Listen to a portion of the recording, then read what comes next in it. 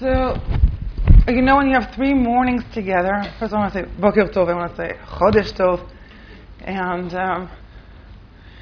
there's a dictum in Halacha that says Hakol olech achar chatima or chitum, everything goes according to the sealing, which means the final words, the final blessing.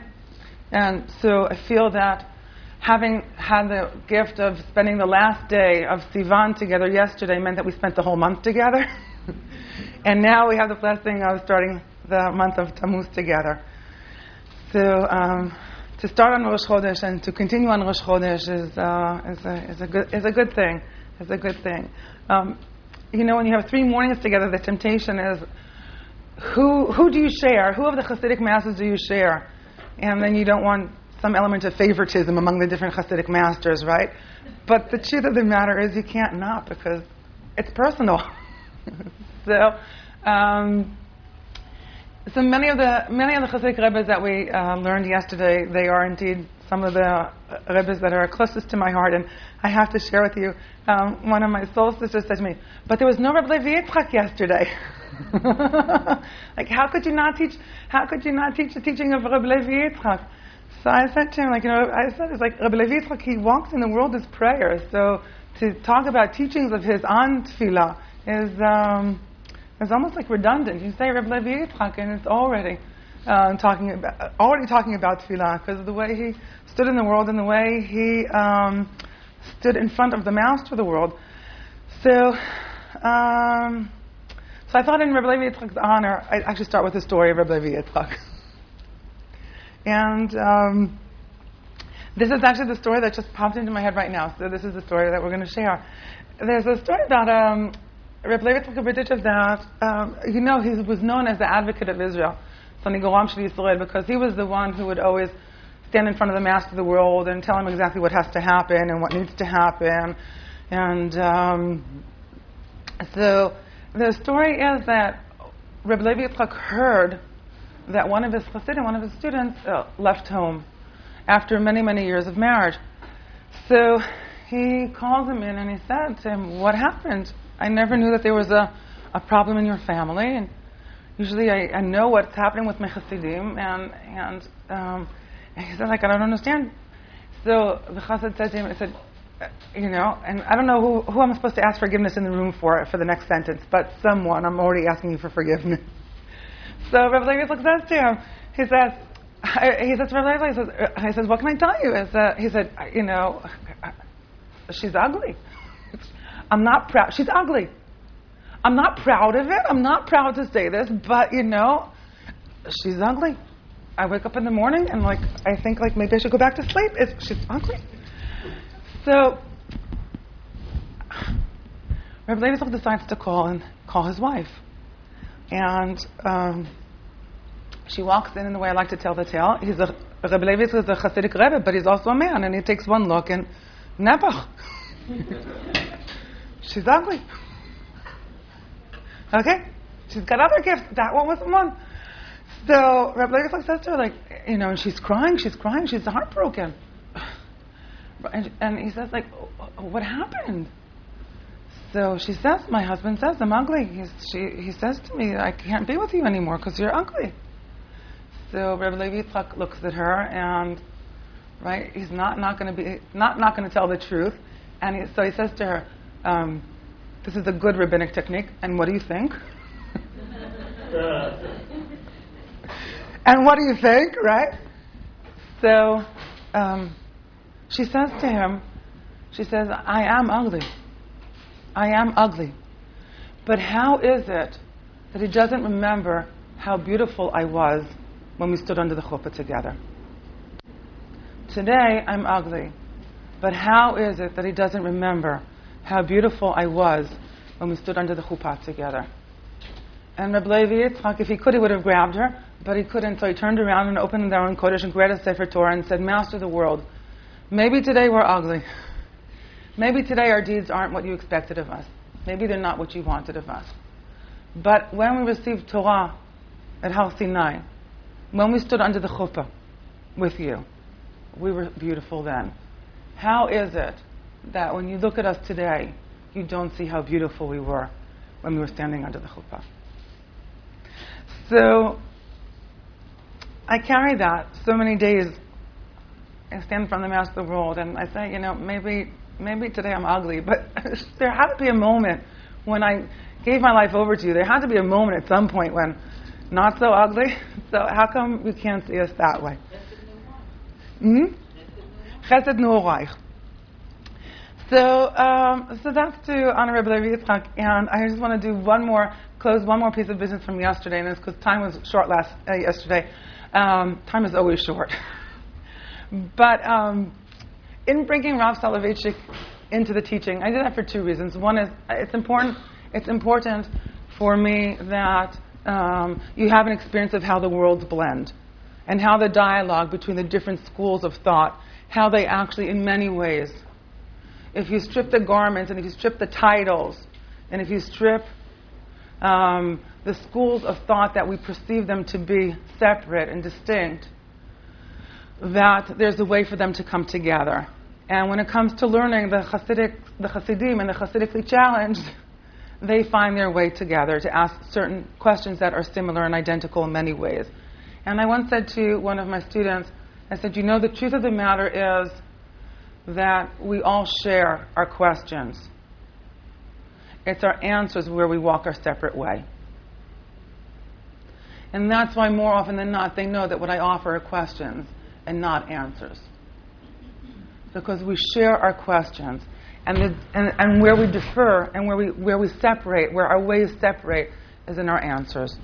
So I also want us to be able to see that we share questions, and the truth of the matter is, in one way, to a certain extent, I felt that Rav Soloveitchik was also sharing a path of an answer in terms of this ascending and descending paradigm. And the other thing is, also, this week is the Lubavitcher Rebbe's Yortzeit. Thursday will be the 15th year since he left the world, and there are 15 Shira Ma'alot, so every year he's ascending yet another step. And teaching this week in Drisha, so you know that there were 15 steps between Ezrat Yisrael and Ezrat Nashim. So I feel that now he's finally made it up to Ezrat Nashim. Finally made it up to the women's section in the Mikdash. So I feel like we have to honor that as well. And the story that I wanted to share yesterday was, there's a story about a Lubavitch couple that came to speak with the Lubavitcher Rebbe about adoption. And I didn't know this, but it appears that because of many different halachot dealing with men and women and relationships, that it appears that the Lubavitcher wasn't a great supporter of adoption. So a Lubavitch couple came to consult with him about adopting a child, and his response to them was, you need to go talk to Rav Soloveitchik. Because the Rav actually was a supporter of adoption. So when a Lubavitch couple came to him to ask the Lubavitcher Rebbe about adoption, his response to them was, you need to go talk to Rav Soloveitchik. So in my heart, there's a way in which the two are wed, in an enhancement and in an embrace of life. So that's my cheshbon, my unclosed business from yesterday, is to share that with you. Today we're going to spend our morning completely with the HaShiloach, the Ishbitzer Rabbi. And it's hard to say. They all keep me alive, and there are some that keep me alive more than others, and there are some that keep me alive differently than others. So I think I brought show and tell just because I want you to know this is what I stand behind. My uncle said, do you travel with this on the subway? And then he said, you should get it scanned one day, because, if God forbid you forget it on the subway, right, what's going to be? And I said to him, it's not the notes that are in it, it's the learning that's in it. And it's the love that's in it. I said, there are pictures in it, and there are dry flowers in it that I received after learning. And there are also notes, and there are also classes, and there are also outlines. I said to him, but more than anything, it's the love, and that can't be scanned. Now, the HaShiloach, the Ishbitzer, I want to give a few words about him, and then we'll enter into the learning. He lived in the first half of the 19th century. He lived from 1800 to 1854, 1853, really. But I like saying 1854. Keep him a little bit longer. And he was a student of the Kotzker Rebbe. Now, I'm going to do Chassidut 101 in about 20 seconds. So if you quote me, I'll deny everything I just said. But here goes. Not so bad. The Baal Shem Tov. Are we good? 1700 to 1760. Baal Shem Tov. Unless you're Lubavitch, and then it's 1698 to 1760. That's good, though, because that means we had him an extra 2 years. 1700 to 1760. His successor was Reb Dov Ber of Mezrich, the Maggid of Mezrich. We learned a piece yesterday from Tzava'at Orivash. The Maggid left the world in 1772. That's considered to be the second generation. So the Baal Shem Tov is considered to be the first generation of Chassidic thought, the Chassidic movement. The Maggid is generation number 2. The Maggid is the one who had all the students that found their way to different communities and created what we would call the Chassidic movement. So Reb Shneur Zalman was a student of the Maggid. Rebbe Levi Yitzchak was a student of the Maggid. The Amora'im was a student of the Maggid. The Or Meir, contemporary of the Maggid and student of the Maggid. So, and really, if you there are often maps that what they like to show is that you have a picture of a dot of Mezrich, and then like in the Karta Atlas, you'll see like all these arrows to all these different communities, and that is why, in many ways, it may be that the Baal Shem Tov is the founder of Chassidut, and they like to think about the Maggid as the founder of the Chassidic movement, because of the way his students were the ones that really went out into Europe and created the Chassidic movement. One of the students of the Maggid, and I'm going to go down one specific lineage of tradition, was Rebbe Elimelech of Lizhensk. And Rebbe Elimelech should forgive me, but in some ironic way, his brother is more famous than him. So his brother is Reb Zusha. So people are very familiar with the story about Reb Zusha when he says, when they get up there, I'm not concerned what's going to be about Moshe Rabbeinu. I'm concerned when they're going to say, Zusha, why weren't you like Zusha? So that's the brothers, Rebbe Elimelech and Reb Zusha. Rebbe Elimelech is considered to be the father of the founder of what we call practical tzadikut. Tzadikut ma'asit. Okay? Meaning to say that the Rebbe became responsible for chaye bane umizone, vitality, children, and livelihood. So at that point, from Rebbe Elimelech on, the perception was that the Rebbe was, now some people will talk about the Rebbe as the miracle maker.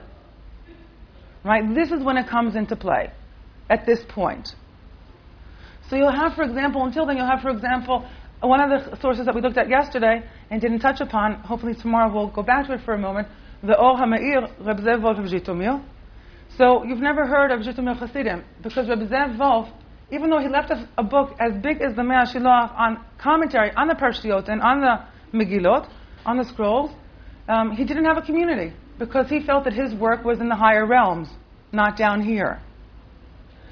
But from Rebbe Elimelech on, right, the responsibility of the Rebbe became centralized around the welfare of the Chassidim, whether it was their spiritual welfare, or their physical welfare, or their family welfare. Banei Chaya Mizuni. And that's when the realm of miracles started to become prevalent, or the perception of. Now, it's not to say that before and there weren't. The Baal Shem Tov is called the master of the good name. And the name is God's name. And the understanding was that's talking about writing amulets, Shemot, with God's name in it. So it's not that there weren't, and the truth of the matter is the Baal Shem Tov was one of many Ba'alei Shem. It was a profession. You know, until about, I want to say 25 years now, we had no evidence to the existence of the Baal Shem Tov. And that's why it was interesting that there was a lot of parallels between the Baal Shem Tov and Jesus for that reason, as founders of movements that we had no external documentation of. And if you read history and historians, until about 25 years ago, you will find every possible opinion about the Baal Shem Tov. From the fact that he never existed and he was a legend, to he was, a healer like many common healers to the fact that the Baal Shem Tov was the Baal Shem Tov as we know him. And it's only about 25 years ago, there's a professor at Bar Ilan, Murray Rossman, and he gained access to the archives of one of the noblemen by the name of Czartoryski, and Mezhibush, where the Baal Shem Tov lived, was under his jurisdiction. And when he went through the archives, he found documentation. He found documentation as to what the city of Mezhibush was like, what their economy was like. And it wasn't this little hick town in the middle of nowhere, actually. It was a border town, which meant that actually the transition of marketing and so on went through Mezhibush. So not a small little place in the middle of nowhere. And he also found that there was a registry of taxation. Now we know why sometimes there's a blessing in taxation. Because it tells us things in history that otherwise we wouldn't know. And in it says, Israel ben Eliezer, Israel the son of Eliezer, Dr. Kabbalista. So that's where the first time that we had hardcore access to the Baal Shem Tov in terms of his perception in the community, in terms of what he did, in terms of his vocation. And not only that, there were documents that the community supported him and paid his rent for him and for his sons after him. So in terms of his status within the community, also these documents tell us a great deal. So we have the Baal Shem Tov, we have the Maggid of Mezrich, we have Rebbe Elimelech of Lizhensk. One of Rebbe Elimelech's students was a seer of Lublin, the Chozeh of Lublin. And Chozeh left the world in 1814. And there's a wonderful description in Buber in his book Gog Magog, because there was a controversy between the Polish Rebbes and the Russian Rebbes whether or not to support Napoleon or not. The Polish Rebbes thought that Napoleon was like Gog Magog. It was like the end of time, and if you supported him, that meant that Mashiach was coming, because they'd never seen a human being cross over a continent and wipe it out or conquer it. So in their mind, it was Gog Magog, and right the next step after Gog Magog is Mashiach. So the Polish Rebbe supported Napoleon. Reb Shneur Zalman, for example, was against Napoleon. He supported Alexander because he was afraid of democracy, equality, and for him, Alexander was a religious leader. So if you have a religious leader who understands what a religious life is about, will continue to be able to observe mitzvot. And therefore, he supported Alexander to the extent that he had spies in Amsterdam working for him. Okay? And this was a controversy between the Polish Rebbes and the Russian Rebbes. So Buber, in his book Gog Magog, he opens with a description, and in which he says, in Lublin, right? In Lublin, the miracles were rolling under the table. His students, one of the Chozeh's students, one of the Seer of Lublin, is the Chozeh of Lublin, and you actually can visit the Chozeh of Lublin. His matzeva still stands in Lublin. And one of his students was Reb Simcha Bunim. It was, the Yehudi HaKadosh of Pshischa. The Yehudi HaKadosh, the holy, and he was called the Holy Yid. Now, why was he called the Holy Yid? Because the Seer of Lublin, the Chozeh, his name was Yaakov Yitzchak. And the Yehudi HaKadosh, the Holy Yid, his name was also Yaakov Yitzchak. But you can't use your Rebbe's name in his presence. So the Yehudi HaKadosh, his friends, his colleagues, right, they couldn't call him Yaakov Yitzchak in the presence of the Seer of Lublin, because that was the name of the Seer of Lublin. So that's how he became the Yehudi HaKadosh, the Holy Yid. And he was the one that broke away from his Rebbe. So this tradition of breakaway shuls, it's an ancient Jewish tradition. He broke away from his teacher, and the reason for that was what he felt had happened to the Chassidic movement. Now, if you read, for example, the writings of Max Weber on what he calls the institutionalization of charisma, and he talks about the fact that when a movement is founded on charismatic leadership, at some point there has to be an element of institutionalization that happens for it to sustain itself. Okay, that's why all those breakaway shuls, 20 years down the road, they say, what happened to us? When we broke away, we were so innovative, we were so creative, and now we have a president, we have a vice president, we have committees, we have, what happened to when we would sit around, so-and-so's table over coffee and pretzels and have decisions and discussions, and right? Now everything has to go through a committee. So the same thing happened with the Chassidic movement and what he calls institutionalization of charisma. And whatever we looked at yesterday, right? One of the gifts of looking at the early Chassidic teachings is to feel the accessibility, and that they're talking to each and every one of us. And the work is open and available and accessible to each and every one of us. And those heavens that our prayers are ascending to, those ladders, they don't start at the feet of the Rebbe up to heaven. That ladder, each ladder starts at the feet of each and every one of us. But by the third and fourth generation for sure, the focal point became the Rebbe. And the Rebbe was the one who did the work. He was the one who did all the spiritual work. And the realm of the Chassidim was to adhere to the Rebbe. So coming back to a word that we looked at yesterday and touched upon just really briefly, and we could have a year course on each one of these concepts, right? But if what I said yesterday was that the uniqueness and the gift of the Chassidic movement was to move dveikut, cleaving to God, from the peak of the mystical experience to the beginning, to that first rung of the ladder of ascent open to each and every one of us, it would appear that by the third and definitely by the fourth generation, right, what happened was that the concept of dveikut moved from God to the Rebbe. And I want to be careful with alluding to in any way of any element of idolatry and avodah zarah and worship, but it became clear that what the Chassidim would do is they would cleave to and cling to the Rebbe, and the Rebbe was the one who would do the work in the higher world. Now, and I want you to know, in some way, it's really quite amusing and quite funny, and I'm just sharing this as a way of understanding how this happens. So there's a rumor in school at Ziegler, where I teach, that I have powers. Okay? One student claims that I have the glare. Okay. Now, why did this rumor begin?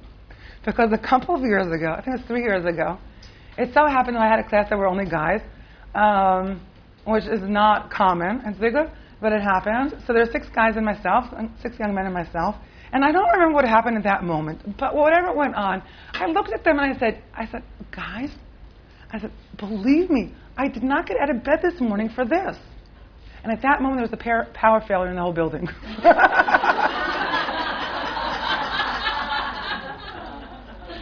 Okay? So, since that moment, there are rumors that I have powers. Now, I'm sharing with you because this is exactly how stories begin. Okay, so Purim Spiel last year, that I'm driving on the 405, which is 6 lanes in each direction, bumper to bumper, and I'm in the car and I say, okay, enough of this, and all the cars just move aside. I wish I had powers. But this is how it starts. Now, it's not to say that the Rebbes didn't have powers; they did, and it's not to say that for those of us in the room that hold by alternative or complementary medicine and healing, there are people that have gifts. But there's a difference between having a gift and being a miracle maker. And that is why the Yehudi leaves his Rebbe. That's why the Yehudi leaves the Chozeh of Lublin. His student, the Yehudi HaKadosh, his student, was Reb Simcha Bunim of Pshischa. He left the world in 1827. So now we're deep into Polish Chassidut, into the Pshischa dynasty. Reb Simcha Bunim's student was the Kotzker Rebbe, among many. The Vorka Rebbe, the Ger Rebbe, the first Ger Rebbe, the Chidushei Harim, the first Vorka Rebbe, the Alexander Rebbe, the Ishbitzer Rebbe, known as the HaShiloach because the name of his book is the HaShiloach. They were all students of Reb Simcha Bunim. It's a Shabbos table I wouldn't mind to be at one day.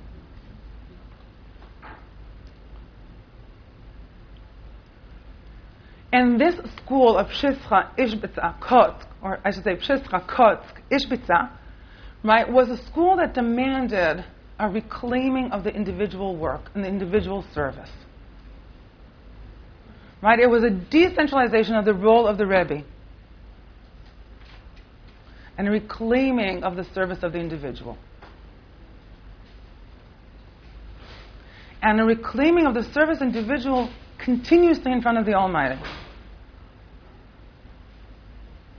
And the Kotzker Rebbe is known for saying very radical statements such as, there's nothing more whole than a broken heart, there's nothing more silent than a cry. If you daven today because you daven yesterday, why daven? If you keep Shabbos this Shabbos because you kept Shabbos last Shabbos, why keep Shabbos? Right? We need to say, every day is a new day. Chadashim lebekarim Rabbi minutecha, every day is a new day. Right? And every day we need to renew our commitment and renew our devotion.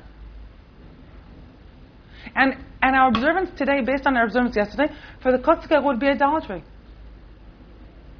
Because we in some way have crystallized our faith. Some way we crystallize our belief.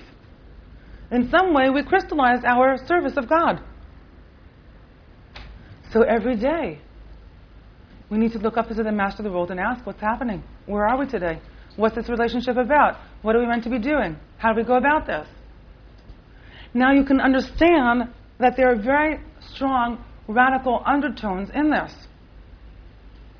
Because there's a difference between looking down at a book and looking up to heaven. Now it's interesting, in Tefillah we have a relationship between the two. Right? Because in the Masechet Brachot we're taught that when we stand in prayer, when we stand in Tefillah, our eyes should be down and our heart should be up. Right? Our eyes should be looking down, our heart should be looking up. So Dafka Tefillah has, again, this dual place and this continuous, I want to say a bend or a crossing over or a gymnastic movement of spirit. We'll come back to that continuously again and again as to that, I want to say, maneuver of our spirit that in so many ways pulls us in opposite directions continuously. Right? Because on the one hand, you have to look up to God when you're davening. On the other hand, the greatness of it, you have to look down. Rabbi Yitzchak has this frame, and the HaShiloach has this phrase called anava be'usha, which is improper modesty, improper humility. So Rabbi Yitzchak and the HaShiloach would say, if you wake up in the morning and say, how can I daven Shacharit this morning? Who am I to stand in front of the Master of the world and say, Baruch Atah? Who am I to say, blessed are you? So they would say that is improper modesty, improper humility. One of the favorite sayings of my Rebbe, Reb Shlomo, was, how could you not? When you ask them whether to do something or not, how could you not? Why? If the thought comes to you, if the desire comes to you, there's a reason. There's a reason. Why didn't I think about that? And God willing, by the end of the day, there'll be a Xerox here of an article that I wrote a few years ago, Rechte Shabbat candles. And it's about, I light the Shabbat candles of Rechte, the Piasetzner Rebbe's daughter who perished in the Shoah, in the Holocaust. And there's a teaching of his on Parshat Chukat, which is coming up soon, Chayei Sarah, where he talks about Sarah stand in the world and how that connects to the lighting of the candles. But when I came to him and said, I want to begin to light the Rebbe's daughter Shabbat candles, and then I said to him, but who am I to do that? And he said, but how could you not? I didn't think about lighting her candles. I didn't think about perpetuating her Shabbat light. You did. You have to do it. So you can hear here the beginning of what is perceived to be very strong antinomian voices. Antinomian, nomos, halacha, law. So antinomian would be voices that are against the law. In the realm of looking up to heaven and saying, Master of the world, what do I do now? Versus looking down into the book. There are overtones of that. Now, what will save the HaShiloach from there's a heavy tone of antinomianism in his teachings. There's also a radical, I'm losing a word in English. Determinism. I wonder why I lost that word. Right? For the HaShiloach, for the Ishbitzer Rebbe, the Mishnah in Avot says, Hakol b'yedei shamayim chutz mirat shamayim. All is in the hands of heaven, except for the awe of heaven. Chutz mi, except for. And many interpretations will hold on to that except for as opening the world to free will. But for the HaShiloach, for the Ishbitzer, that wouldn't be true. And he would say, Hakol b'yedei shamayim, all is in the hands of God, even the fear of God. And then we have to deal with the Pandora box of free will and where that happens. And he will go as far as saying, you know what? Free will is an illusion. Now, it's an illusion that we live by. It's an illusion that defines our life and defines our religious experience. But if you had asked him the ultimate, whatever the ultimate truth looks like, he would say free will is an illusion. And any manifestation in the world of God is God's will for it to manifest. Now, with that, I know that as many people are sitting here, there are about 15 comments running through your head right now, because that's a mouthful. Now, you can understand, because of these two elements, which in some way are an outgrowth of what it means to put the individual and their unique relationship with God into the center, how that can be. Now, you also need to understand that there are going to be checks and balances how to keep one within the tradition and what that looks like. So I'll come back to a comment that I made yesterday morning, and that is, right, that for the Chassidim, the siddur was the beginning of the conversation. Right? I'll say here, for the Ishbitzer Rebbe as well, the same would be true about Torah and mitzvot. It's the beginning of the conversation. And when you see this phrase that'll come back in his sources time and again, Ratzon Hashem Yitbarach, God's will, right? That is the realm that transcends the realm of Torah and mitzvot. It doesn't negate it. It doesn't eradicate it. It doesn't erase it. But it adds another dimension. Now, you can also understand because of that why the book was burned, why the book was destroyed, why it was hard for many, many years to even find the book in publication. Because it was termed to be dangerous. Now, I say this to my students very often.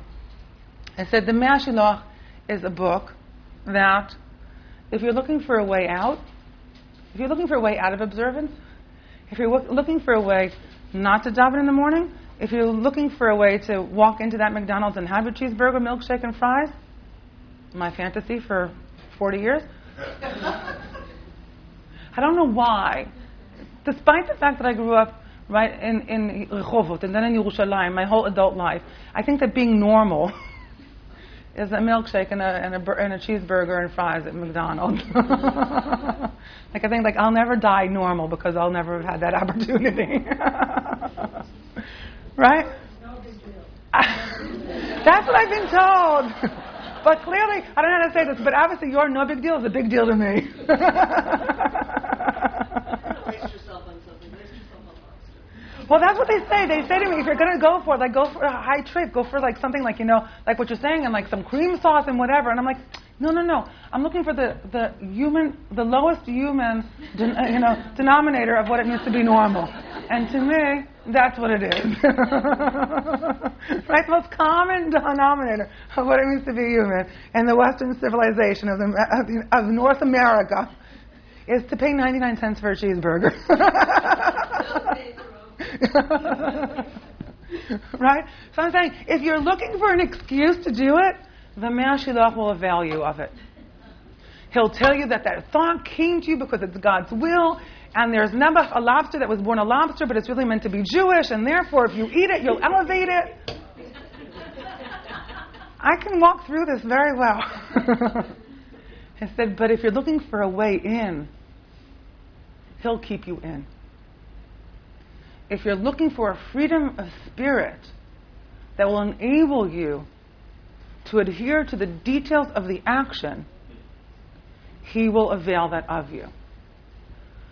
So when you have a person, for example, Nelson Mandela, who says, or Natan Sharansky, who said that they were never incarcerated and that they were always free behind bars, right? The HaShiloach would say that about Torah and mitzvot. And that's where our perception comes in. So, where Rabbi Yochanan ben Zakkai, when he uses et la'asot la'Hashem heferu Toratecha, and it's a time to do for God, and therefore we will heferu Toratecha, the pshat means they will annul your mitzvot, which is why we wrote down the old Torah, right? For the HaShiloach, heferu comes from the word peri, there's fruit. So sometimes, like the Gemara says, bitula shel Torah yisuda, sometimes the breaking of the law is the creating of the law.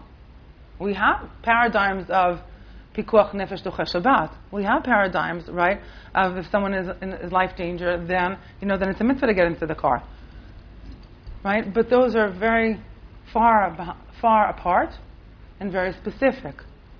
For the HaShiloach, it's a daily question.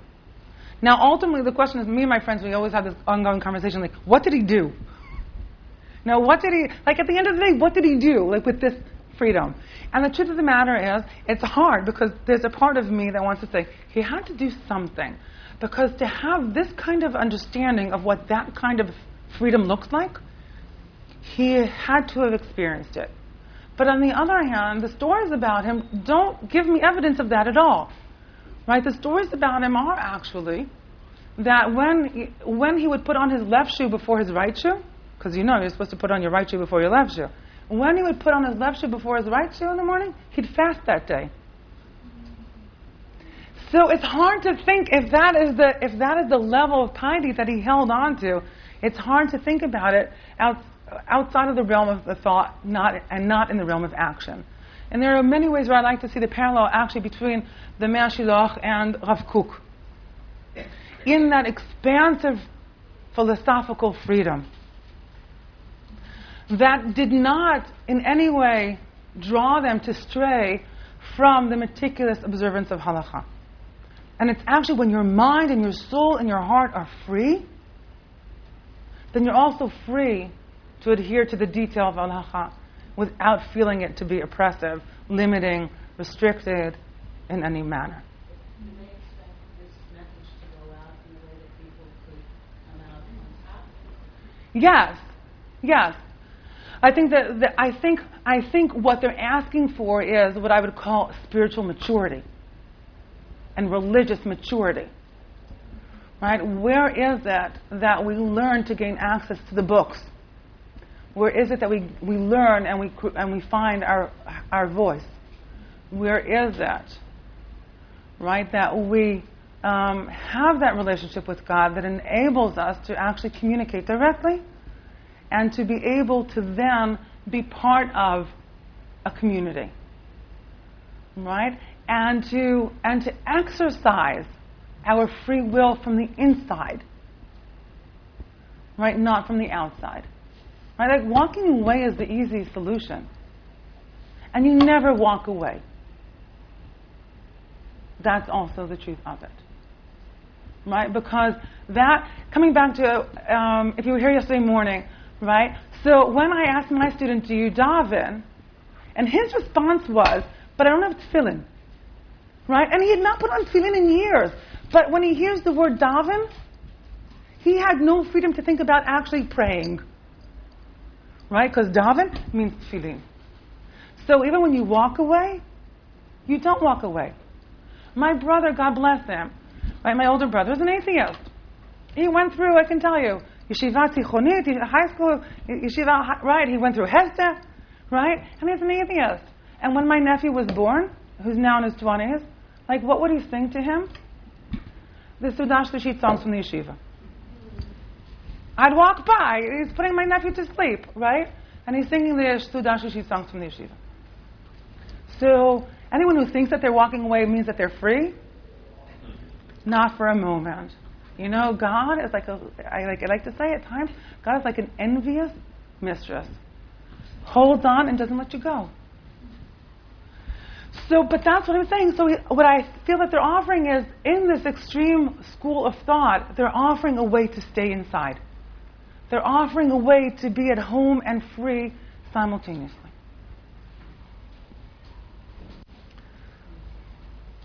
So the HaShiloach, you'll find, is very, very loaded on the personal, what I call the personal God talk. Because who you're accountable to continuously is the master of the world. And the only one, like part of the challenge here is for a community it's almost impossible to create a community in that way. Well, what are the guidelines? If everyone has a direct line. What are the guidelines? So these are part of the tensions and part of the struggles in what this school of thought enables. Right? But I want to say in some way, when dealing with tefillah, you say, where did tefillah go this morning? But when dealing with tefillah, I feel that the same questions stand. Right? Has tefillah b'tzibur, for example, taken away our notion of tefillah? As communal prayer taken away our notion of prayer?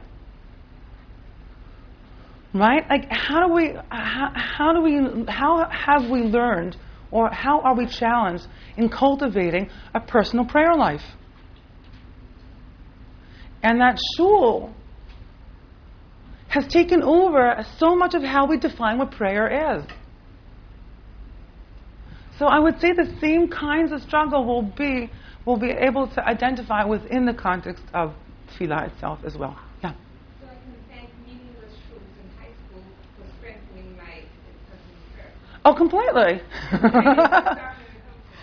Yes, definitely. Yeah.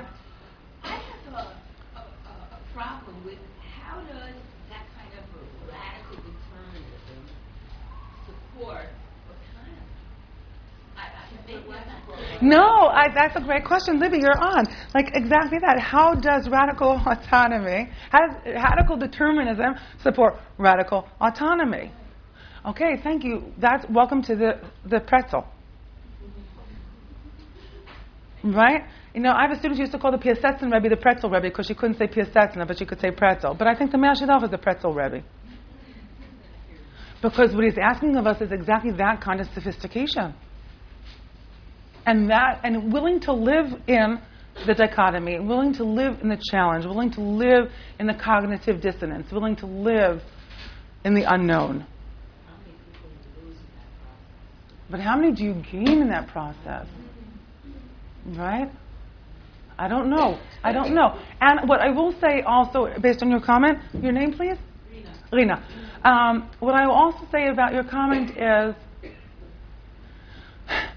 it's told the following way, that when someone would come to the Tzanzer Rebbe, you know, today you're born into a Chassidic community and that's how you're born. In the Chassidic community, like, intermarriage is if a Tzanzer marries a Lubavitch, you know, or Lubavitch marries a Belzer. I mean, like, this is, you know, right, that's intermarriage outside the community. You know, in Slonim, like, they'll tell you, like, how many generations they've all married into Slonim. And that's like, you know, that's like Sfaradita Ho. You know, it's like a pure Sephardic Jew, right? So it's the same thing with Chassidim. It's told of the Tzanzer Rebbe that if you came to him and he wasn't your Chassid, he would tell you, you're not mine. My way in the world is not mine. You know, when people ask me, how did I meet Reb Shlomo? Well, I tell them that at Matan Torah, I was 3 years old, and I couldn't see, so someone was standing in front of me, and I pulled on his dress, and I said, excuse me, mister, I can't see. You know, and turned around, picked me up, and put it on his shoulders, and that's how I saw it. Now, what that means is that the revelation was similar, right? And like all the students, we were all sitting on his shoulders. We've got big shoulders, right? So the Tzanzer Rebbe would say, you're not my sholosh neshama. You don't come from my root soul, right? My way in the world isn't your way in the world. And he'd send him on his way. And it's told the Kumara Rebbe that if you came to him, he would say, you know, at times he would say, welcome home, but at times he would say, you're not mine. But let me tell you who is. And he'd send him, right? You know, there are students at school. So I'm a Mishpech Ruchanit of rabbinical school. I'm the spiritual mentor of rabbinical school. Now, it's true that the curriculum is built in a way that you cannot be ordained at Ziegler School of Rabbinic Studies without learning with me. There's a mandatory seminar for 5th years that it's with me, so you can't. by definition, be ordained without learning with me. But you can get till 5th year without talking to me. And I know that the language I speak, the way I walk in the world, is not for all my students. Thank God there are 80 students, and thank God there's a faculty, there's a dean, there's an associate dean and an assistant dean, and everyone has their voice of Torah. What I tell my students is like, you need to find a teacher, not me. Please, not me. Right? But you need to find a teacher. So when thinking about how many we lose and how many we gain, we lose them to what and to where? Right?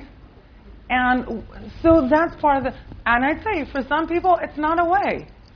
Right? For some people, they need to walk what's called the straight and narrow. They need to... And we also need to know when we need to be asking questions and when we need to do, sometimes we have to walk the straight and narrow and not ask too many questions. And we move in our lives through periods like that. Right? I just went through a period where I didn't learn for a bunch of months. Did not open a sefer. I learned other things, but did not open a sefer. I needed quiet. I needed that kind of quiet in my head to grow in a different way before I could come back to it. So I didn't kick it. Right? I closed it, kissed it, and I said, I'll be back. But I need space. So those are choices that we can make. And that's so it's not clear to me in the beginning and the losing to where, losing to what that process looks like, where they're going, what they need. And how do we hold our hearts open when we see someone who's walking?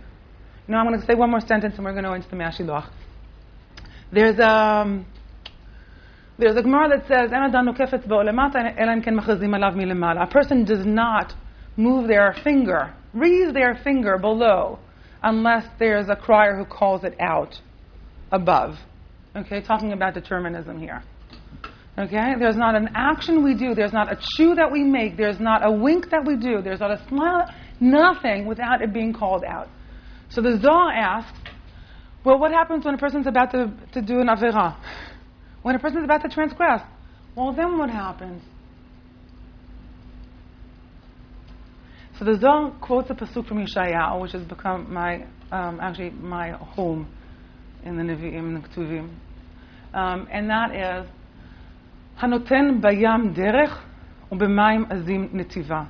The one who creates, Hanoten bayam derech, the one who makes a path, a road in the ocean, u'b'mayim azim netiva, and in gushing waters a way. Which means you don't see the step ahead of you. The minute you take it, the road behind you closes. It's a new way home. It's a different way home. It's an unpaved way home. So that stays with me with that challenge, right? What do I know? Right? And that's what he would say. On the one hand, how can you not? On the other hand, what do I know? How do I know where that person is going to end up in 5 years from now? How do I know where they're going? I'd say what we would be asked is to keep our hearts open, because maybe there's something there that we can't imagine, we can't understand, we don't know what it is. That's a mouthful, it's a heartful, it's a mindful. That's true, but that's the challenge. And I think that demands of us, right, to be greater than ourselves at times. I think parents, older siblings, teachers, have experienced this in different ways with your children, with your students, with your younger siblings, right? Sometimes I gotta say, with your parents, right? We've seen that in relationships. Okay. What I prepared for you today is a packet, bless you, of sources, which again we're going to do. We're going to clear the front table here, and we're going to do, again, you're going to walk by 1 through 6. Actually, it's only 1 through 5 today. But I will ask you actually to look at the sources in order, okay, and in progression.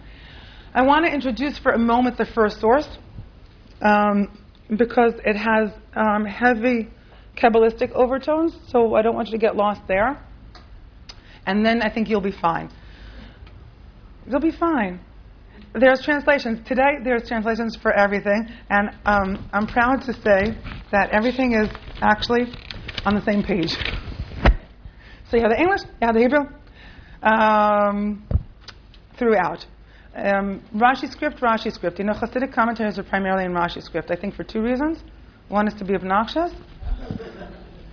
No, whatever is being reprinted today, in the last 15, 20 years, why is it being reprinted in Rashi script, if not to in some way keep the books closed? Right? Because there's not a technical barrier, because really there are only 5 letters that are different between Rashi script and regular square script. But in the mind, it's a different language. You know, and I remember the moment I had to say to myself, okay, Feigelson, from now on, you're going to live your life in Rashi script. I'm like, I flunked Rashi in 3rd grade, don't do this to me. So that's like number one, I think in some ways to keep the books a little bit closed. And on the other, it's to maintain the integrity of the text in terms of it being a commentary. That the teachings are commentaries. And what we're learning is a commentary on psukim. Because the truth of the matter is, they will read the Chassidic commentaries, the Chassidic Rebbes will read a pasuk, will read a midrash, will read a Gemara, will read Rashi, with the same level of understanding and interpretation as they do a pasuk from the Torah. Right? So you can see a Chassidic commentary writing on a Rashi and breaking down a Rashi the same way they would break down a pasuk from the Torah. The same kinds of questions, the same kind of hermeneutic questions that they would ask on a verse, on a pasuk, they'll ask on a Rashi, or they'll ask on a midrash. They won't create that distinction. So that's why I also think that it's in Rashi script to keep us within the context of, even though you open a book that doesn't have psukim, you open a book that's complete commentary, that we remember that it's commentary. So the first teaching is going to open with, and I'm not going to, listen to me, and you'll find it inside. And it's on Parshat Shlach Lecha, so today is Tuesday, we're still connected, right? And he says, Ita Bazor HaKadosh Tlat Olamim Itle LaKadosh Baruch Hu. The master of the world has 3 worlds. Okay? A world which is concealed and not known. A world in which is concealed, sometimes known and sometimes not known. And a world in which is concealed and known. Okay? Now, in the Mishnah, we'll see a Mishnah that tells us, again in Avot, about the 3 crowns. Keter Torah, Keter Malchut, right? Keter Kehuna. 3 crowns, the crown of Torah, the crown of the priesthood, and the crown of royalty, of kingdom. In the Zohar, in one of the interpretations of the 10 Sfirot, of the tree of life, the highest Sfirah is Keter, is the crown. And that's the Sfirah, the emanation of God that we can't even speak about. Out of the 10, the 3 top ones are considered to be intellectual: Chabad, Chesed, Bina, and Dat. Chokhmah, Bina, and Dat. Wisdom, understanding, and knowledge. Where Keter is hovering over. And sometimes you'll see Keter and you won't see Dat, and those 2 are the interchangeable ones. The lower 7 are connected to the attributes of our behavior. Chesed, loving kindness; Gvura, strength; Tiferet, harmony; Netzach, eternity; Hod, beauty; Yesod, foundation; Malchut, royalty, kingship, this world. In one of the understandings, Keter, the crown, which is that which we cannot talk about, Keter, has 3 heads to it. The one which is concealed and not known, which means there's 0 we can comprehend. We have no language for it. I'd say if we were aligning ourselves with the midrash that says, well, what did we hear at Matan Torah? One opinion says we heard the 2 first divrot. One opinion says we heard only the Anochi, the first word, Anochi. Right? One opinion says all we heard was a silent aleph. Right? I'd say the known, the concealed within and not known is even before the aleph. Right? And then we can talk about the concealed within, known and not known. Sometimes yes, sometimes no, and that would be the aleph, because we don't have the sound to it. And then concealed within and known would be the anochi, I am, because we have a full word. And then I'd look at the 7 lower sfirot actually as the 2 commandments, or maybe chokhmah, bina, and dat as the 2 commandments, and then the other lower ones as all the 10 commandments. So that would be a way of thinking about it. And he is going to use these 3 heads, these 3 crowns, as a way of entering into the realm of tefillah. Okay? You'll see through the sources there's a progression, there's a relationship between them. So that's why verses yesterday where I said start on page 1, start page 7 or 4 or wherever. Today I'm asking start at 1 and move your way through. It's 10:38. We'll come back at 11:15. We'll do some more learning together. Okay? Now I'm going to put this out in piles like yesterday. The rule will claim I would align to take one at a time. I'll put them out, and then clearly also my senses are that we'll need more Xeroxes.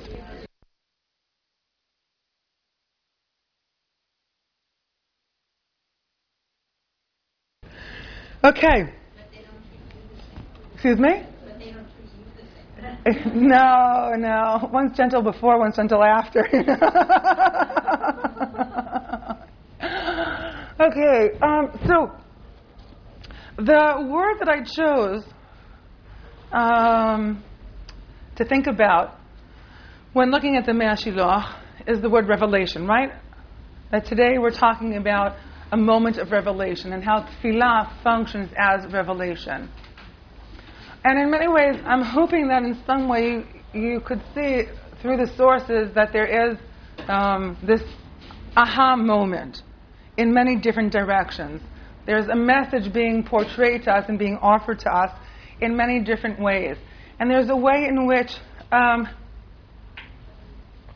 say in this image, tefillah here will be continuously functioning as an intake, or as a mirror for our soul, a mirror for our spirit, a mirror for our psyche, a Rorschach test at times, an indication of where we stand vis-a-vis our relationship with God. So, and for the HaShiloach, for the Ishbitzer Rebbe, this would be a crucial way of actually taking some kind of inventory as to where we are at any given moment. The first image that he brings is as I said, using this paradigm of the three heads, or the three ways that God manifests in the world. And really, in many ways, what I'd like to offer is the image of postcards. And that is, I always say that the Master of the World sends us postcards all the time. They just don't appear as rectangular with picture on one side and a few words and a stamp on the other side. They come in the form of people, of shapes, I'm driving to school one morning and on the 405 there's a double bus, and I pick up my head from the road for a second and I see this bus as I'm about to pass it, and it says, I'm big and beautiful, pass me with kindness. And I'm like, okay, thanks, I got the message. Right? It was like I walked into school, I was like smiling the whole day because I got a postcard on the way to school in the morning, and whoever walked by me in the corridor, I'd smile and think, pass me with kindness. So, in many ways, our siddur functions in that way, and our prayer life functions in that way. And it's really not something that we turn on and turn off for those in the room that daven shacharit mincha and arvit, for those in the room, right, so that may 3 times a day, or twice a day, or once a week, or once a month, or once a year, right? There's a way in which that book called siddur, or our heart, calling out to the Almighty, tells us or can illuminate where we are, what's happening on the inside, what our real internal voice is. And we're also left clearly with multiple questions. So the image that he brings here is, right, and I think in the first section, what we're left with is what happens when we don't want to daven, whether that's because God's there already or because it won't help. Right?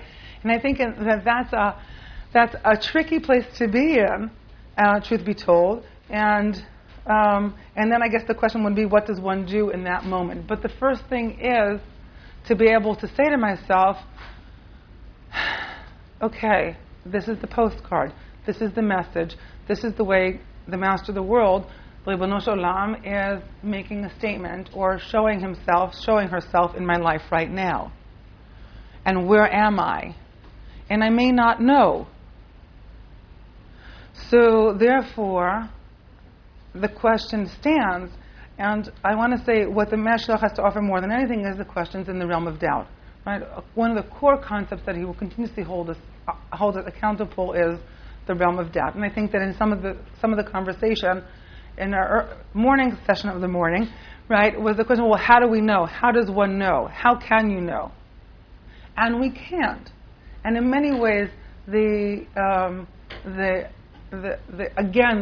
challenge here is, on the one hand, you can talk about radical determinism, right? But there's radical autonomy, and what's left in between the two is the not knowing. There's a phrase in the Gemara that I mentioned, and I hold on to forever. I learned it in its core from Rabbi Mickey Rosen of blessed memory. V'chulei hai ve'ulai. And all this, and maybe. Right? V'chulei hai ve'ulai. You don't know. We don't know. We don't know. So the truth of the matter is, on the one hand, yeah, there are moments when the prayer comes because we know we have to. And it flows and it comes. And then there are moments when I feel shut down. And is that shutting down because I'm standing in a moment of, there's no need for words. You know, there's silence, which is a silence of void, and there's silence, which is a pregnant silence. And that, I think, is the challenge to know. What silence am I experiencing right now? Is this void, or is this pregnant? Are you silent in my presence because you have nothing to say to me? Or are you silent in my presence because you have so much to say that there is nothing to say? And even that one rose, coming back to yesterday in terms of the 24 roses, or the one rose, even the one rose is shortchanging what I really want to be saying. That's going to be the tension here. But what I think he's offering us is to say that the question is the revelation. The question, God reveals himself through the question. Because if you are the one who has to daven, right, then that's no problem. Then actually that day you wake up in the morning and things are easy because you wake up, you daven, you're good. But if you find yourself in a situation where the davening is not there, then the ultimate question is, why is it not there? Is it not there because I'm so close, or is it not there because I'm so far? Yeah, question. But you're going to have to talk loud. Okay. That's the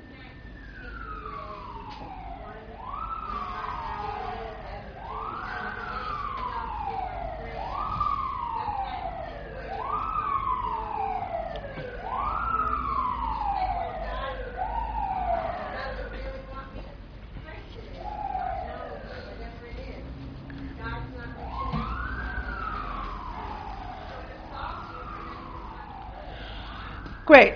So, by virtue of my answer, you'll hear the question. Okay. So, I think your comment is shadowing some of the earlier concerns that we expressed, right? And when I said that you can use the HaShiloach as your door out, and you can use the HaShiloach as your door in, right? Because there are two possible responses to not feeling like davening, right? One is to say, well, if I don't feel like davening, clearly I'm the person that it's not going to help, so what's the point? And you walk away, right?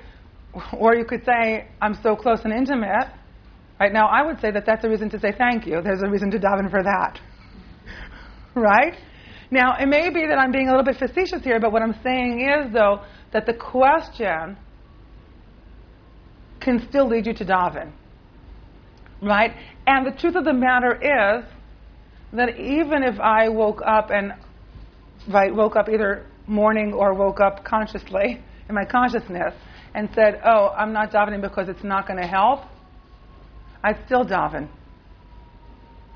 right? Because there are two different things here, right? One is my halachic obligation. So if we're talking about structured tefillah, one is my halachic obligation, and I would say that that really is irrelevant.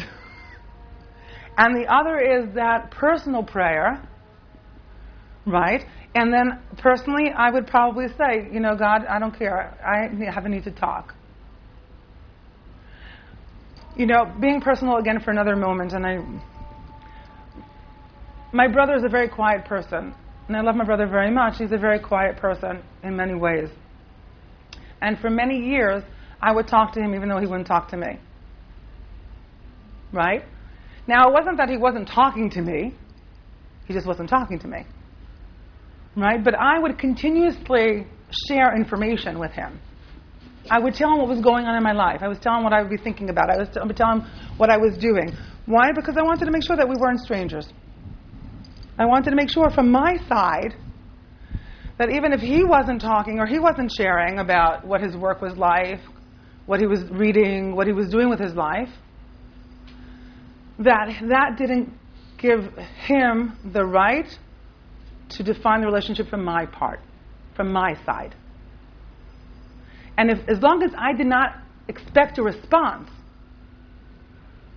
right? But I wasn't talking, saying, if I just talk for long enough, at some point he'll say, oh, I also. As long as there was no expectation of that, but it was truly my understanding of what I wanted of the relationship, we were fine. Because he never shortchanged me by not responding. Because that wasn't how it was set up. It was set up, I want to talk. And here, lahavdil, right? I want to pray.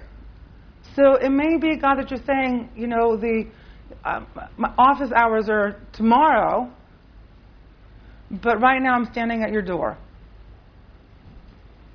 So again, I would say that's always going to be continuously the challenge. What it does offer me here, coming back, is at least I know that I need to be asking a question.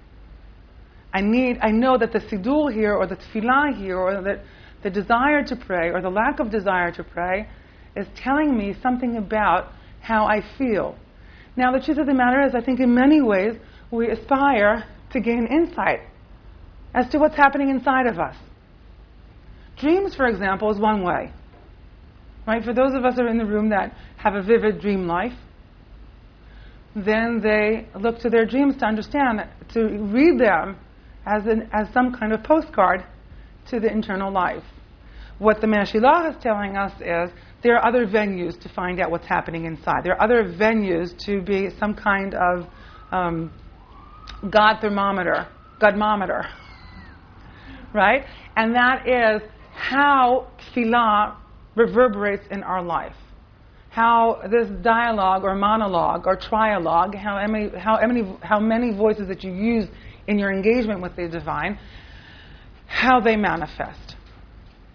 But to look at the realm of tefillah in our lives as telling us something about what's happening inside of me, what's happening inside of us. Tells me something about the relationship.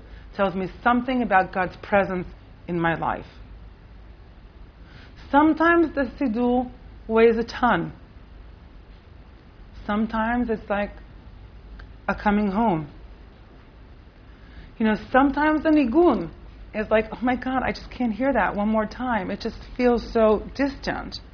And sometimes it's where I can rest my body, my soul, and my being. And that's also true.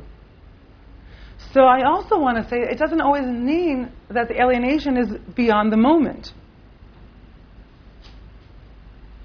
That's also true. It can be a very temporary alienation, a very temporal moment in its feeling. And we can go beyond that.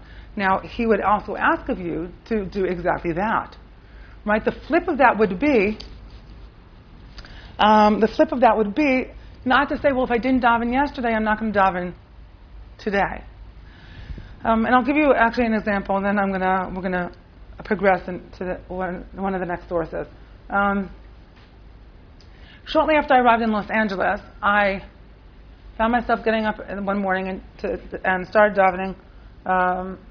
Started davening Shmoneh Esrei and realized I was in the wrong place. Now, what does it mean I was in the wrong place? I found myself in a situation of the following. Standing up to daven Shmoneh Esrei led me to one of two places.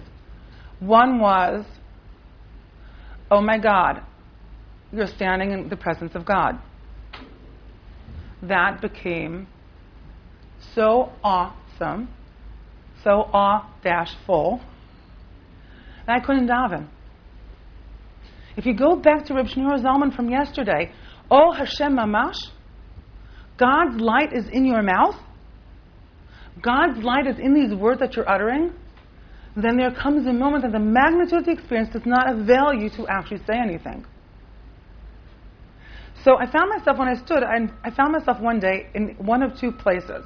Either the magnitude and the awe of tefillah was so great that I couldn't daven, I couldn't say another word, or I opened my eyes and said, what are you, an idiot? You're standing in front of a wall. There's a wall in front of you. There's nothing else. And I found myself for a moment vacillating between ridicule and awe. And neither of those availed me to daven. Because the awe wouldn't allow me to open my mouth. And the ridicule said, what are you, an idiot? Go have a cup of coffee. So what I did was, I sat down. Why? Because the sitting contained me in a way that kept me away from the awe and away from the ridicule. Now what it did was it availed me to daven. But for 2 years, now I know, right, that sitting is not something that stands between a person's obligation to daven. There are things that are ma'akev b'tfilah. There are things that are hindrances in tefillah. And actually sitting or standing is not one of them. Right? So if you can stand, if you're, I don't know, on a boat, on a whatever the situation is, right? If you can't stand, then you put your 2 feet together as sitting and you daven. So I knew that it wasn't a hindrance in davening. So for 2 years, I actually would daven Shmoneh Esrei sitting down. Now, on the one hand, it availed me to daven. On the other hand, I had to, every time I davened, every time I came to Shmoneh Esrei, I had to say to myself, why are you not getting up? Are you tired? Are you exhausted? Are you lazy? Or because you want to daven? Every time I had to ask myself that question. And never knew from one shacharit to mincha, and from one mincha to shacharit, what was going to get me to stand again. That's the kind of process, that's the kind of questioning that the HaShiloach here is offering us. He's asking us to have a conversation with our prayer life and to allow it to speak to us. To allow it to tell us something about ourselves that we may not be aware of. Yes? To me, the beauty of this approach is that with that message, it's non-judgmental. At least that's the way I look at it. Doesn't seem to be saying that if you don't go exactly by the halakha, you don't read with every word specifically, like some of the pieces we read yesterday, emphasizing the words. Correct. It's still okay. Okay, so this is where this is where we're challenged, okay? Why are we challenged? Because I want to say yes and I want to say no. Right? On the meta level, I want to say yes, you're correct. And on the other meta level, I want to say no because he would never not daven. Right? That's going to be the challenge. He would never not daven. And I think that what he would ask of us is, but I think if you ask him as an individual, I'm silent here. My question is less, do you daven, do you not daven? Maybe it's definitional because I'm not grounded in a very small educational background. Mm-hmm. When you say daven, are you saying as the siddur, every word as it's written, 3 steps forward, 3 steps back? Or asking God for things? Or are you saying prayer for life in whatever mode that may be, whether it's in the room, whether it's word by word, or whether it's just leading thoughts? Great. So in that way, I want to thank you because I think ultimately what we're being asked to do here is to expand the phrase that you've said, prayerful life. And what I think what we're being pushed to is to understand that siddur is part of our prayer life. It's not the totality of our prayer life. So the truth is you can fulfill your obligation to daven without having this kind of conversation with God. Right? And that could be a missed opportunity. In other words, if you don't pause for a moment and do a daven check-in before your daven, you will fulfill your halachic obligation to daven. You will miss out on the dialogue with God and the insight as to where you are. Right? Because what he's saying here, that our davening life in some way is a barometer to our relationship with God. And those are two separate things. So I would say that you could, one of the most radical teachings, you're pushing me. Move to the last page for a minute.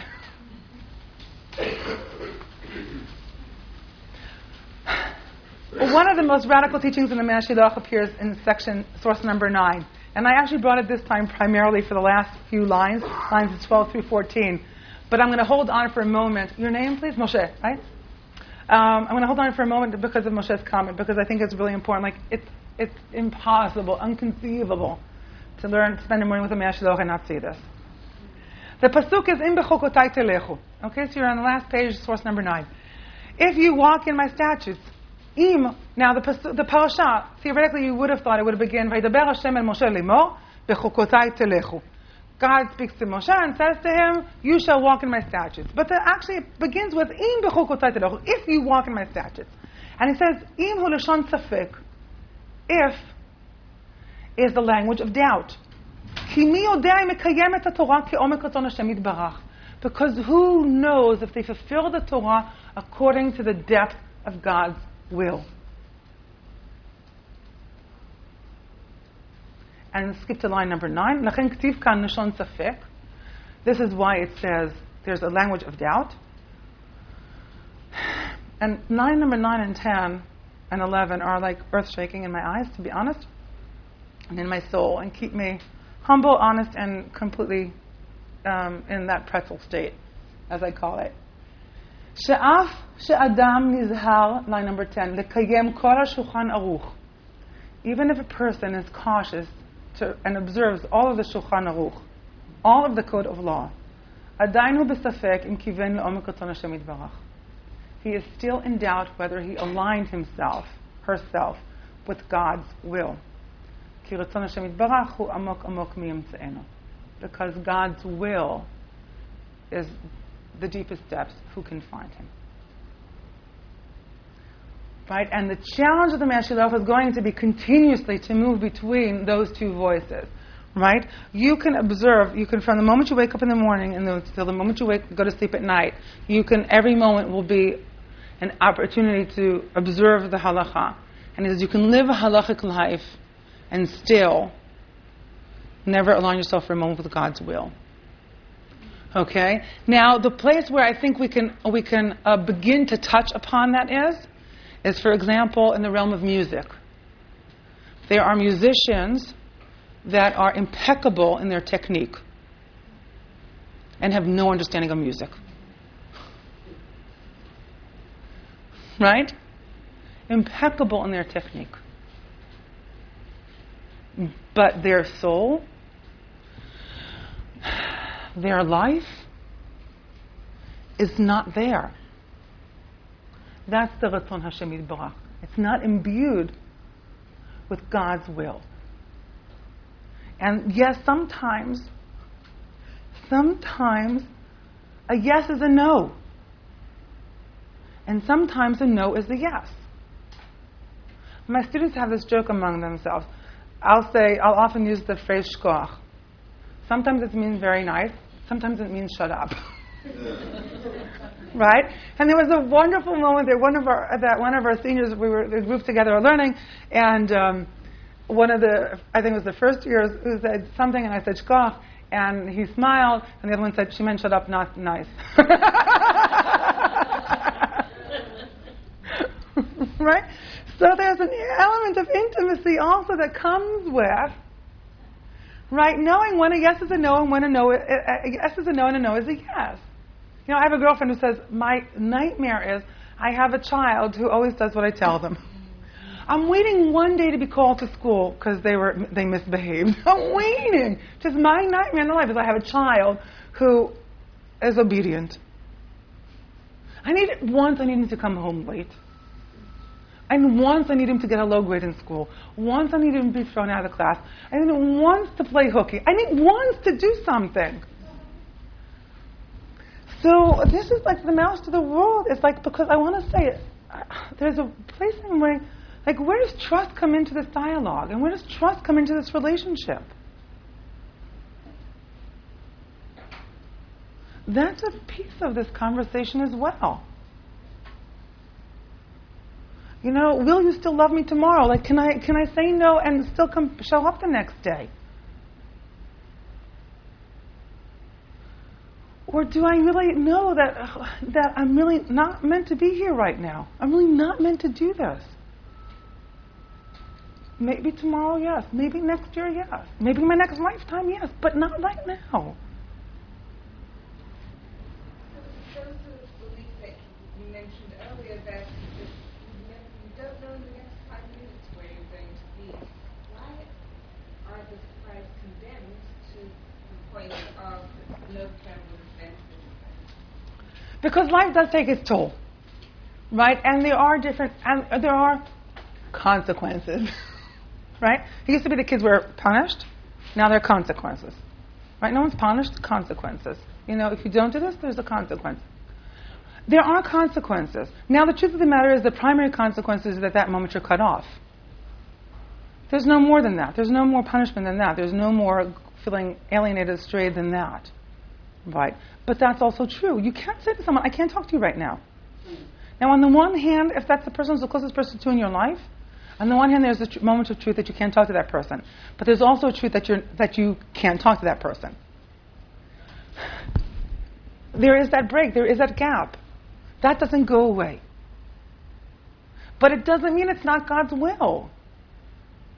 Right? Imagine a relationship that you had to be on your best behavior all the time. You know, at a bedekin that I did for my smicha chavruta, I was at this wonderful moment where you think that you're giving someone a blessing, but everyone hears it as a curse. He was like, wait, I thought I was in Sleeping Beauty when the Wicked Witch came up and and everyone goes like, right. So during the bedekin, he's about to cover her face and she's about to give him a talit, which is, they're both elements of covering for each other. And I said, I bless you both to always have secrets from each other. And everyone like going, what is that? I was like, oh. Like now her true feelings came out. So when everyone caught their breath, I said, because if you think that you know everything about each other, you'll stop talking to each other. I said, as long as there's something about each other that you think that you don't know, you'll continue in dialogue. But the minute you think you know everything about each other, you'll stop talking to each other. So I bless you to always have secrets from each other. Okay. Let's turn our pages.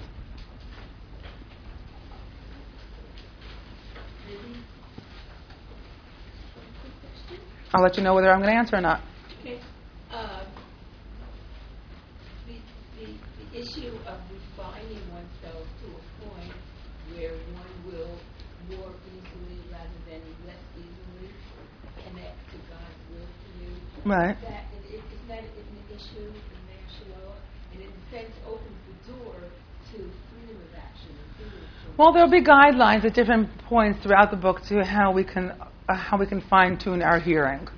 Definitely. And I think that the more we ask these questions, the more also we can allow ourselves to learn to hear. Okay? Another venue to think about in this realm of tefillah and the HaShiloach is actually praying for something. And here, the question isn't whether or not we can pray for something, right? I think that in sources 2, 3, 4, that's not so much the question of whether you can pray for something, but the question is, number one, is it right to pray for it? And number two, there was a question that was posed yesterday, well, what happens when God doesn't answer? So, and here he would say that the question is a question of tone. And is that prayer a demand or a surrender? And what he's going to ask us is, again, to live a dichotomy between demanding and surrendering. Because on the one hand, what he's asking of us in these teachings, 2, 3, 4, 5, 2, 3, 4, I'll get to 5 in a moment, is to say, Master of the world, this is what I want. But I want it if this is right for me. So I'm stating my intention. But only if this is ultimately right for me. So on the one hand, there's a demand, but there's the music of the demand is surrender. Because the truth of the matter is, I only know my life based on what I know of it. I can only look at it based on what I've lived and what I've experienced and what's become available to me in the pool of information that I have. But that's not the totality of who I am. The Rebbe, he says, in a teaching of his on Shavuot of 1929, he teaches that when you hand your life over to God, someone who serves God with his holy intent, becomes someone that he can't even imagine. Our life avails us to part of who we are. Our experiences avail us to parts of who we are that without that experience we would never know. If 10 years ago you said to me that I would be living in Los Angeles, I would tell you, see a psychiatrist. You have no sense of reality. For the life that I lived, for how I knew myself, for what I knew life was, there was no life, there was no way to wake up in the morning outside of Yerushalayim. There wasn't. And the master of the world, to make sure that I understood who's calling the shots here, right, completely, the apartment that I live in, which is a lovely apartment, it is 6 buildings into Beverly Hills. So my return address has to be Beverly Hills. It's not bad enough that you take me out of Yerushalayim. It's not bad enough that you plant me on the West Coast. Not bad enough it's Los Angeles. But when I pay my electric bill, right, that's why I got stickers, so I don't have to write it. I can just stick it and move on. Right? Or 6 buildings, this building, it couldn't be on the other side of the street? It couldn't be 6 buildings into Los Angeles? 6 buildings. So that's how I know the master of all places. So if you ever, 10 years ago, ever said you would be paying rent on an apartment in Beverly Hills, I would say, I don't know what universe you live in, but we clearly don't share a reality. That's the truth. Now I can tell you though, when I get on a plane from the East Coast and I don't end up landing in Tel Aviv, my heart breaks. I don't have a reality of it. I have a life of it. I don't have a reality of it. I know that my work now is in Los Angeles. So I say to the master of the world, I want to wake up every day in Yerushalayim. If that's where I'm meant to wake up, I'm telling you. Every day, I'm telling you, theirs is not my plan. And I'm telling you that I pray every day to wake up in Yerushalayim. And not because I don't have a reality that I know that my body's going to wake up in Los Angeles, but because I have an intent that I'm holding. And I also know that the master of the world will help me find my way back to Yerushalayim when the time to make my way back to Yerushalayim is the time. This is the struggle. So it's about a demand that's seasoned. The music of it is surrender. The music of it is servitude. The music of it is devotional. And why? Because the truth of the matter is, in section number 5, the underlined lines, כי תפילה הוא שהשם יתברך יאיר לעיני האדם במקום שאין ידו מגעת. Tefillah is where God shines upon us, where we cannot reach. Now this phrase, she'en makom yado magat, that his hands did not reach, is a crucial phrase. Okay, section number 5, line number 5. Why is it crucial? Because you'll find this phrase, you'll find the opposite of this phrase throughout the Rambam, for example, in different elements, both of philosophy and of halacha. Makom sheyado magat, where one's hand can reach. So, for example, if you look at the laws of the halachot of cleaning for Pesach, where you have to check for chametz and where not.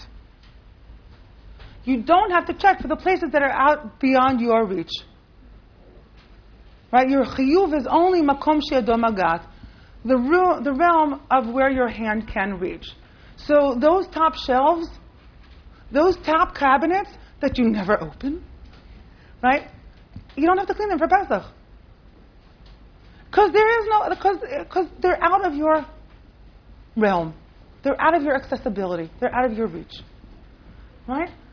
The Rambam in Hilchot Me'ilah, and his laws of defying objects that were sanctified to the Mikdash, will say that we are demanded to come to a perception of God ad makom, kefi yecholto, to the best of one's ability.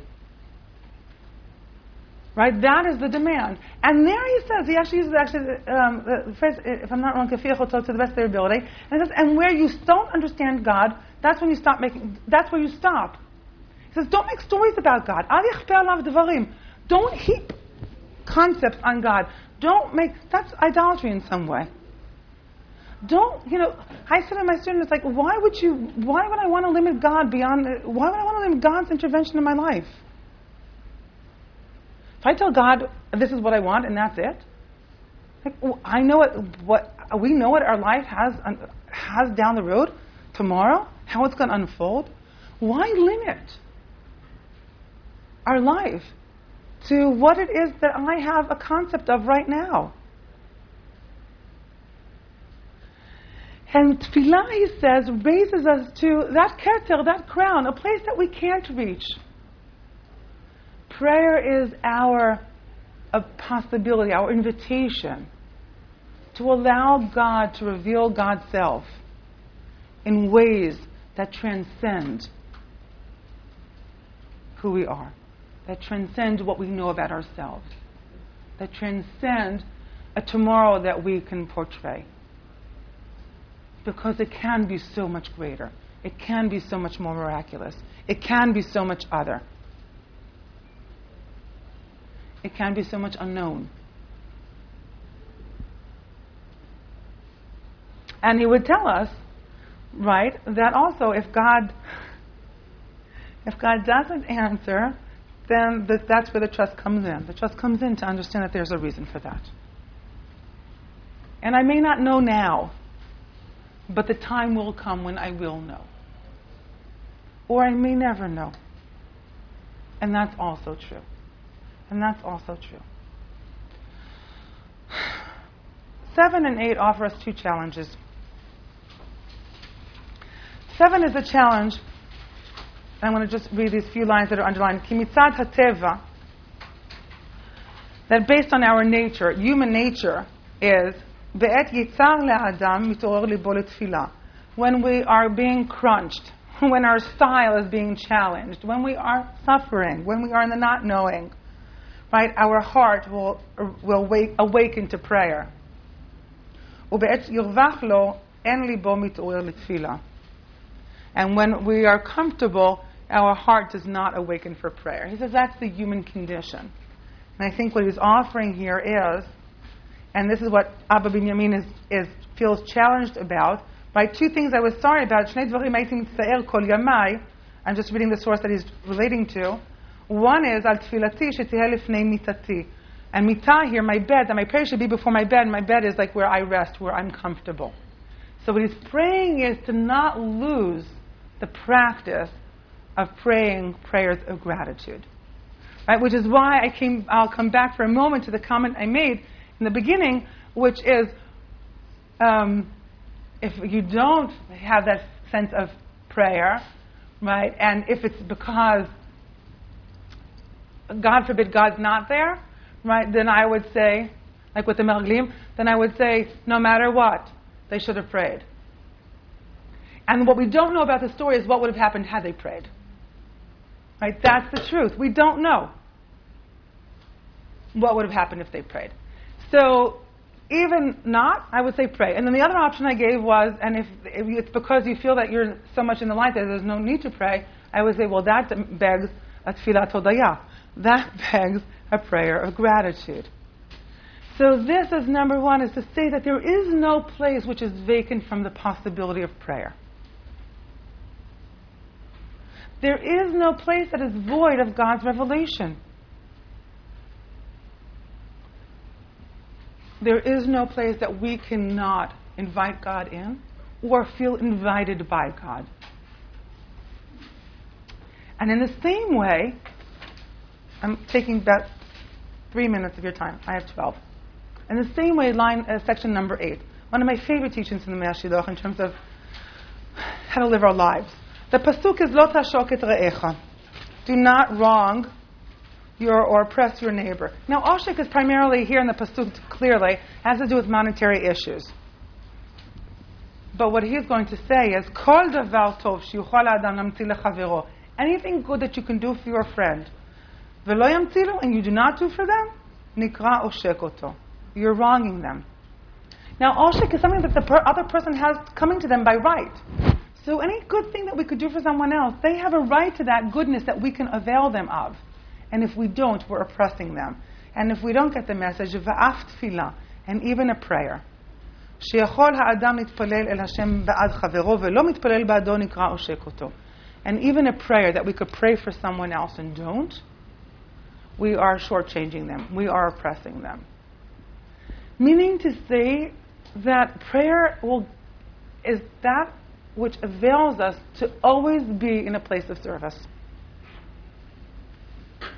There is never a situation in which we can't do something. It may be prayer. It may not be in the practical realm, but we know that as our words come out of our mouth, they have wings. And they fly, and they do things, and they create vessels to hold intention.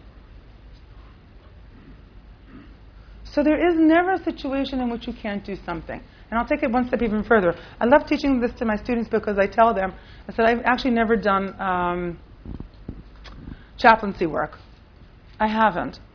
But I say to them, have this teaching in your pocket. Why? It says you walk into a room and someone says, God forbid, what can I do now? There's nothing I can do.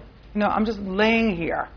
I'm on bed rest for 3 months, just laying here. There's nothing I can do. I said, just pull out a list of people for them to pray for. As long as your mind is moving, as long as your lips are moving, there's something you can do. And I'd say, on the contrary, you're going to lie here for all day? I got work for you. Here, these people need to be prayed for.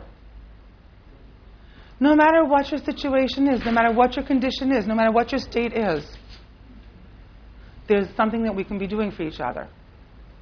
And that is shaking the heavens. And that is praying. So this practice is there for us for every moment. And the last piece is I want to say that there's one other partner in prayer. And that's the master of the world. That's the Ribono Shel Olam. And this is where I want to conclude. Line number 12 through 14, section number 9. It's taken from, it's missing, it says Parashat and there's a blank there. It's Bechukotai. I'm sorry. I'm wondering what happened in my mind at that moment, where I went. It says the following. Okay, last page number 5, source number 9. V'gam, and also, because remember, im Bechukotai telechu, got it, right, that is, we don't know. We can observe all the Shulchan Aruch, we don't know if we actually got it. And then the other option is v'gam, and also leshon im hu leshon tefillah. If is prayer. It's like prayer. If Shashem yitbarach kivyachol mitpalel. The master of the world, seemingly, supposedly, kivyachol. Always a word of caution that kivyachol when talking about the divine. That seemingly God also prays. What is God's prayer? Halvai shetilchu bechukotai. I pray that you walk in my statutes, v'techavnu la'omek ratzoni. And as you're doing that, you will align yourself with the depth of my will. So, prayer for the HaShiloach is the way that God reveals Himself down here, but also it's the way that we get a peek into what's happening up there. Right? That the master of the world, we should know, is praying on our behalf, praying for us. The master of the world is praying to be understood. The master of the world is praying to be revealed. The master of the world is praying to be in relationship, is praying to be perceived and conceived and partnered with in this world. Halvai shetelchu bechukotai. I pray, God prays. I pray that you walk in my statutes and you align yourself with the depth of my will. So our prayer for the HaShiloach is not only a way that God reveals God's self through our prayer, but it's a way that God reveals God's self through God's prayer. We need a closing prayer for today. A closing prayer.